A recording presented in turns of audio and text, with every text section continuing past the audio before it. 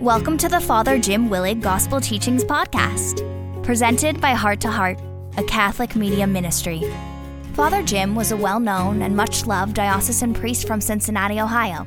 Inspired by God's Word, for many years, Father Jim presented a weekly Bible study on the Sunday Gospels. In 2001, Father Jim went home to the Lord after a battle with cancer, but his recordings and teachings live on to inspire thousands. First, we hear from Father Jim's good friend, Jesuit priest Father Michael Sparrow, who opens this podcast by proclaiming the Gospel reading. Then, Father Jim's illuminating Gospel teaching follows.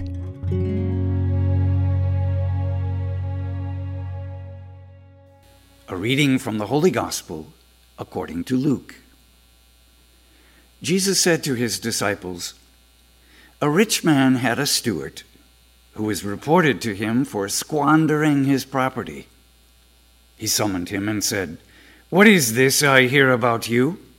Prepare a full account of your stewardship, because you can no longer be my steward.' The steward said to himself, 'What shall I do now that my master is taking the position of steward away from me? I am not strong enough to dig, and I'm ashamed to beg. I know what I shall do, so that when I am removed from the stewardship, they may welcome me into their homes.' He called in his master's debtors one by one. To the first he said, 'How much do you owe my master?' He replied, 100 measures of olive oil.' He said to him, 'Here is your promissory note. Sit down and quickly write one for 50. Then to another the steward said, 'And you, how much do you owe?' He replied, 100 cores of wheat.' The steward said to him, 'Here is your promissory note. Write one for 80. And the master commended that dishonest steward for acting prudently. For the children of this world are more prudent in dealing with their own generation than are the children of light. I tell you, make friends for yourselves with dishonest wealth, so that when it fails, you will be welcomed into eternal dwellings. The person who is trustworthy in very small matters is also trustworthy in great ones.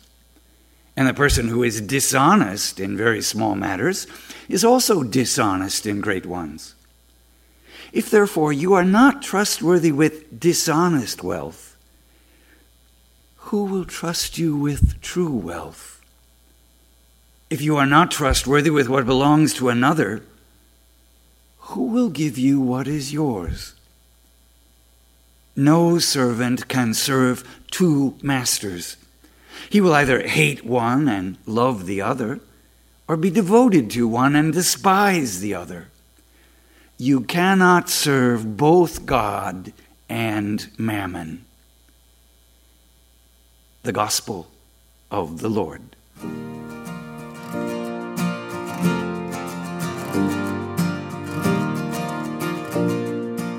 Again, welcome to everybody. I always like to consider what we're doing here is taking a special class with Christ. And we're attending this University of Christianity where we're taking the hard and difficult classes on life, living and loving with the Lord. Today's chapter or class lesson might be entitled On Money Matters, or Becoming Money Wise, or as I have titled the talk, Almighty God versus the Almighty Dollar. And before I begin the presentation, I want to say how important this is, considering the fact that all of us are living in society that's driven by our economy, right? You would agree with that, wouldn't you? And we are all part of this flowing river that's the dollar drives most of what we see and most of what we observe in the society, in our country. And at times, it's moving us in a course that's counter to the course of Christ. It's almost as though we've got to step out of these waters sometimes and see if we're really heading in the right direction. Maybe we need to go upstream against the current of society in order to be faithful to Christ. And so this is what we're looking at, and hopefully we'll come to understand a little better by today's gospel. Jesus tells this beautiful parable, but as sometimes is the case, it's not immediately understandable. In fact, I would consider it one of the more difficult parables, if you will, more perplexing parables to really grasp. It's almost as if Jesus is commending this rather devious manager of money for his defrauding his master. And that doesn't make sense. No more than when you read about the county superintendent of buildings, remember, who gave himself a $102 raise without authorization. I mean, no one said, oh, well, good for him. I mean, he was let go immediately, thankfully. And I suspect he's not the only one among us that compromises our principle because of this driving force of greed that is undercurrent in so much of our life today in the world. So we always approach the parable and the gospel with the obvious question, what lesson is Jesus trying to teach us? Let me give just a little background to this parable that we could have this much appreciation for why Jesus would draw on this image of the manager. In the pre-industrial world in which Jesus lived, agriculture was the heart of the Palestinian economy. The chief money matter was who owned the land, who controlled the land, and who took care of its produce. And so Jesus draws on this rather typical scene where a rich landowner, which was more often the case back then and there, would hire a manager to oversee the production of the agriculture and the harvesting. Peasants, most of the people back then, would rent little plots of the land for a certain percentage of their crop that they would pay to the manager who would oversee that payment and in turn hand it on to the landowner.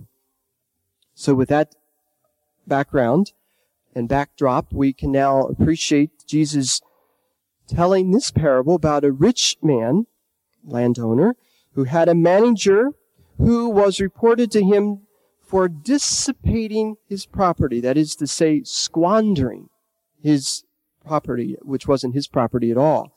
So the master summoned the manager and said, "What is this I hear about you? Give me an account of your service, for it is about to come to an end." Understandably, He was calling him to accountability and informing him that he was about to be fired. And so the parable reads, the manager thought to himself, what shall I do next? My employer is sure to dismiss me. I cannot dig ditches. I'm ashamed to go begging. I have it. Here's a way to make sure people will take me into their homes when I am let go. Parenthetically, you see what's happening here?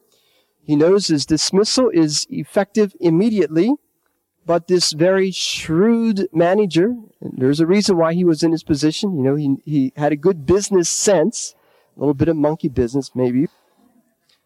But he realized that there was a little window of opportunity, that it would take the word of his dismissal a while to get out to the peasant people, so he would quickly call them to him and offer them these generous discounts, and so win some friends and influence some people for later on. Well, when the owner heard about this devious employee, he gave him at least credit for being enterprising. Why? And here's the moral of the story. Because the worldly people take more initiative than the otherworldly, that is, the heavenly-minded people, when it comes to dealing with their own kind. Clearly, Jesus is not commending the man for being devious or disloyal or dishonest. Rather, the key word here is for being enterprising about looking after his welfare. Jesus' point is, if the worldly people who are not directed by higher principles or morals or values are looking after their temporal welfare, why should not we spiritual people who operate out of a higher principle and motivation be enterprising about our spiritual welfare? And in so using this example of a bad steward, Jesus says, should not we be good stewards? At least this is the implication. Should not we be good stewards of our talent and time and treasure in order that we could secure an eternal reward in heaven? That's the moral of the parable. And then there follows in this gospel 3 little lessons on the use of money, if you will, how we can become money wise. First, Jesus says, what I say to you is this: make friends for yourselves through your use of this world's goods, so that when they fail you, a lasting reception will be yours. Of course, the lasting reception is heaven. And those friends that he's speaking about are primarily the poor and the needy. And so Jesus is suggesting the smartest way to invest your money is to invest it in service to the poor and the needy. For when then they get to heaven, they remind God of our generosity.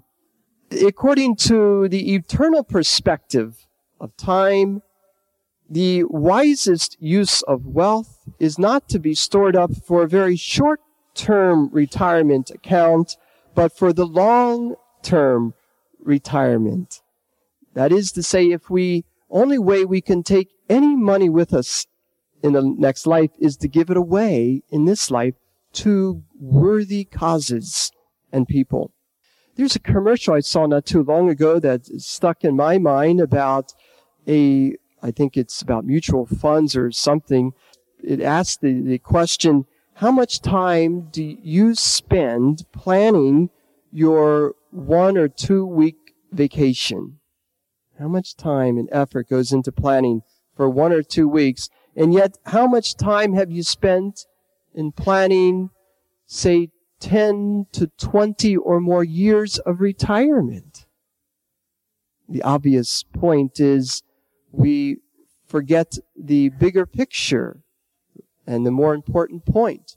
Well, I would quickly add, yes, but how much time have we spent planning our eternal retirement with God?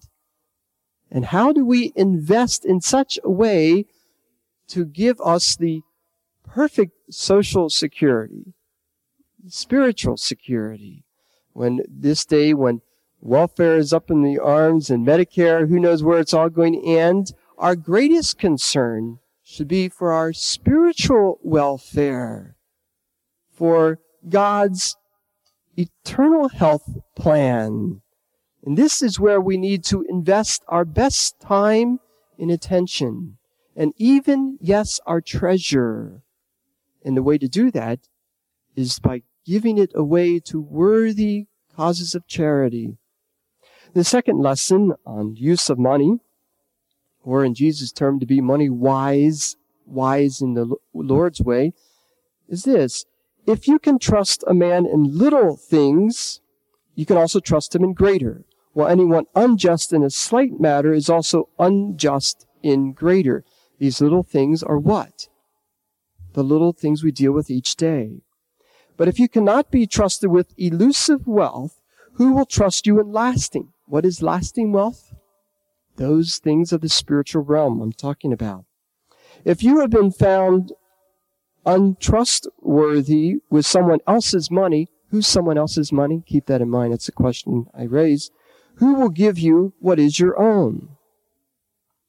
I'm suggesting, in my reflection of this gospel, that someone else's money is God's money. That all gifts that we have in life are God's gifts on loan to us. He is, if you will, that landowner.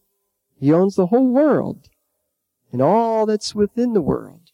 And everything we have, even our life, our health, even our faith in our families, is not this God's gift to us on loan to be invested and used for the greatest purpose, the salvation of our souls and the glorification of God, so that all people could be at home with the Lord eternally and happily forever and ever.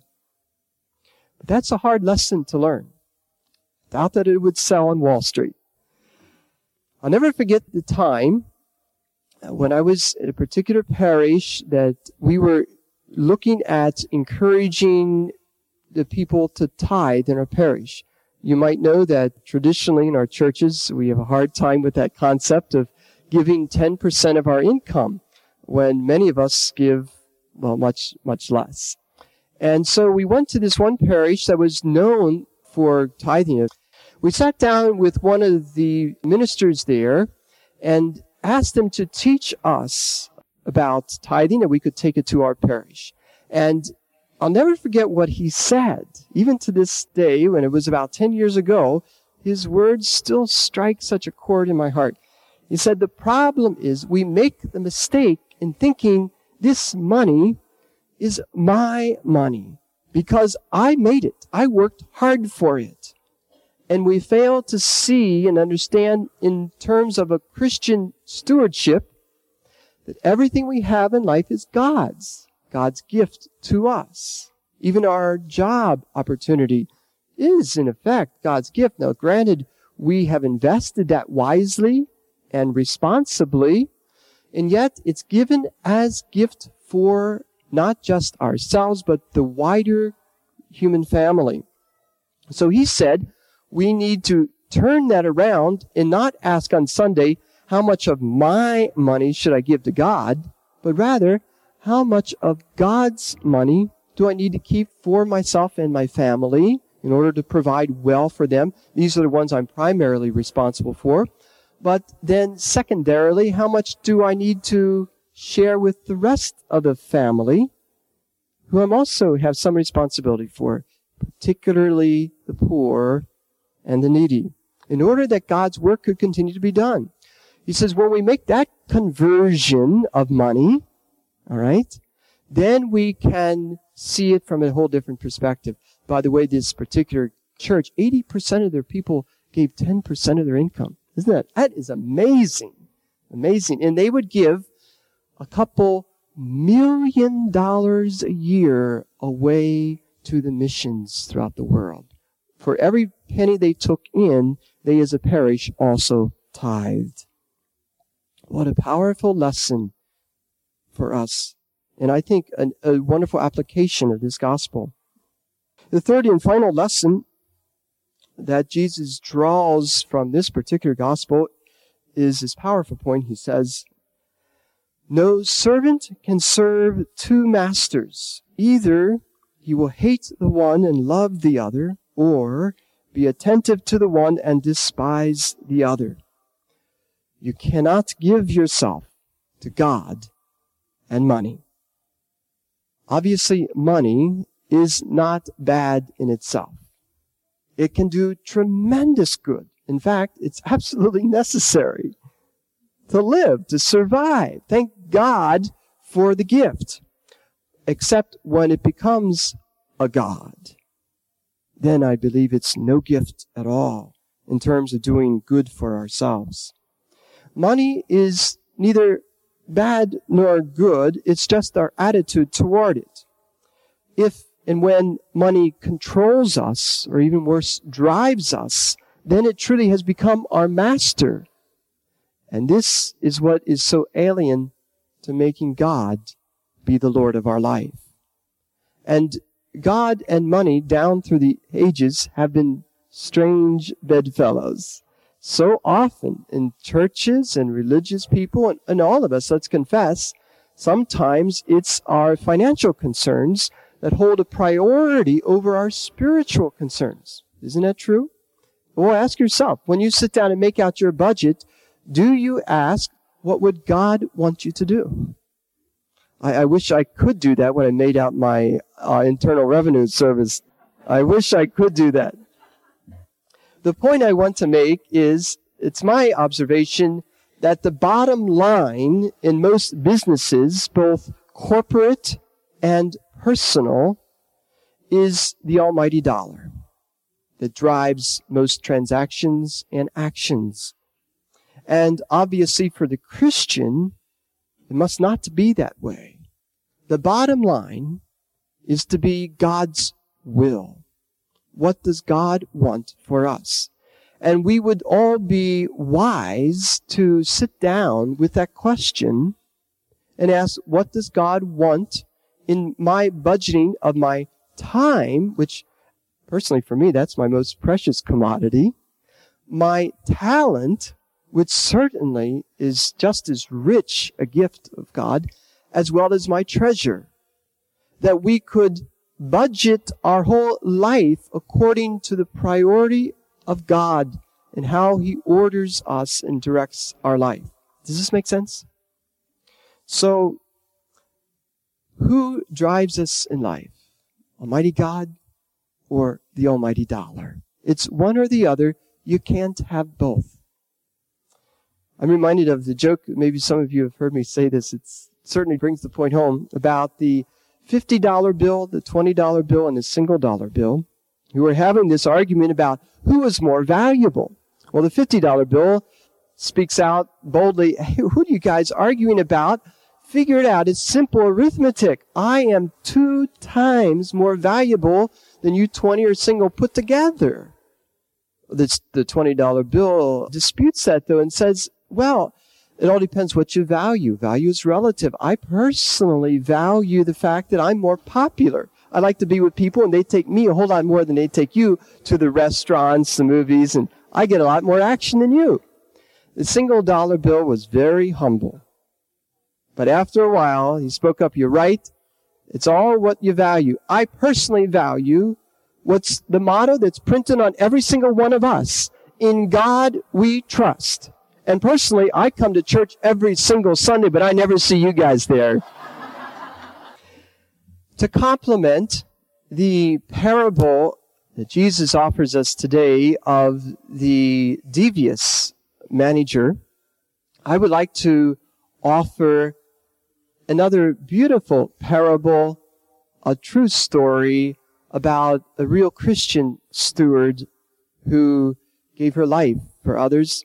Her name is Asuelo McCarty, who is from Hattiesburg, Mississippi. Perhaps some of you read about her in the newspaper, as I did. She lives in, as I say, Hattiesburg, Mississippi, and did washing and ironing for various of the bankers and lawyers and professional people in town. She scrubbed all her clothes by hand in the backyard with a washboard. She liked that old rugged way, thought it was much better, hanging the laundry out to air dry, and didn't like all these, washers and dryers. She left the 6th grade when her aunt became pregnant and was unable to walk. She left school then to care for her and began this personal laundry job that grew through the ages. She did this for almost 75 years, rising with the sun and working till the sun set. 75 years. And just this past year, she finally retired and took most of her earnings that she had saved all through those years and donated it to the University of Southern Mississippi in Hattiesburg, her hometown, to offer financial scholarships to students in need. The grand total of her gift was $150,000. The people were amazed by this, if you will, widow's mite almost, that it saved so much And yet, clearly, she never spent hardly a dime on herself. She said in her own words, I want these children to have an education so that they could have a chance that I could never have. She never married. She had no children of her own.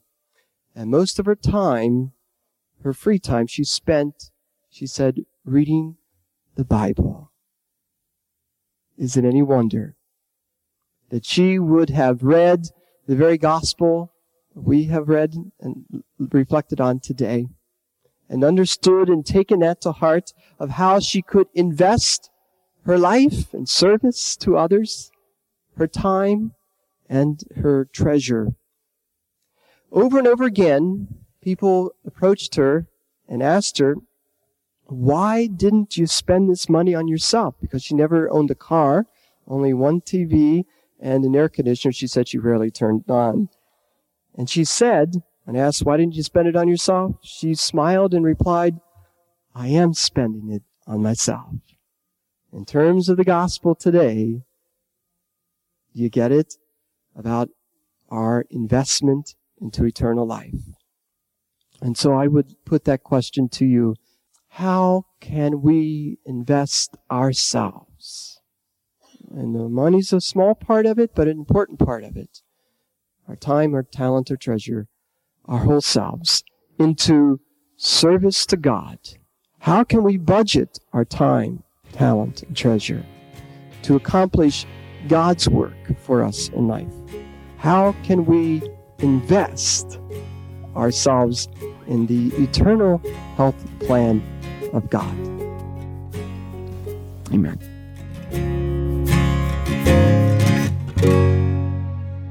Thank you for listening to Father Jim's gospel teaching. We hope you have been inspired and will subscribe to this weekly podcast and share it with your family and friends. The mission of Heart to Heart is to proclaim the good news of God's Son, Jesus, to the entire world. For more inspirational teachings by Father Jim and Father Michael, visit our website, www.htoh.us. May God bless your heart and the hearts of all your loved ones.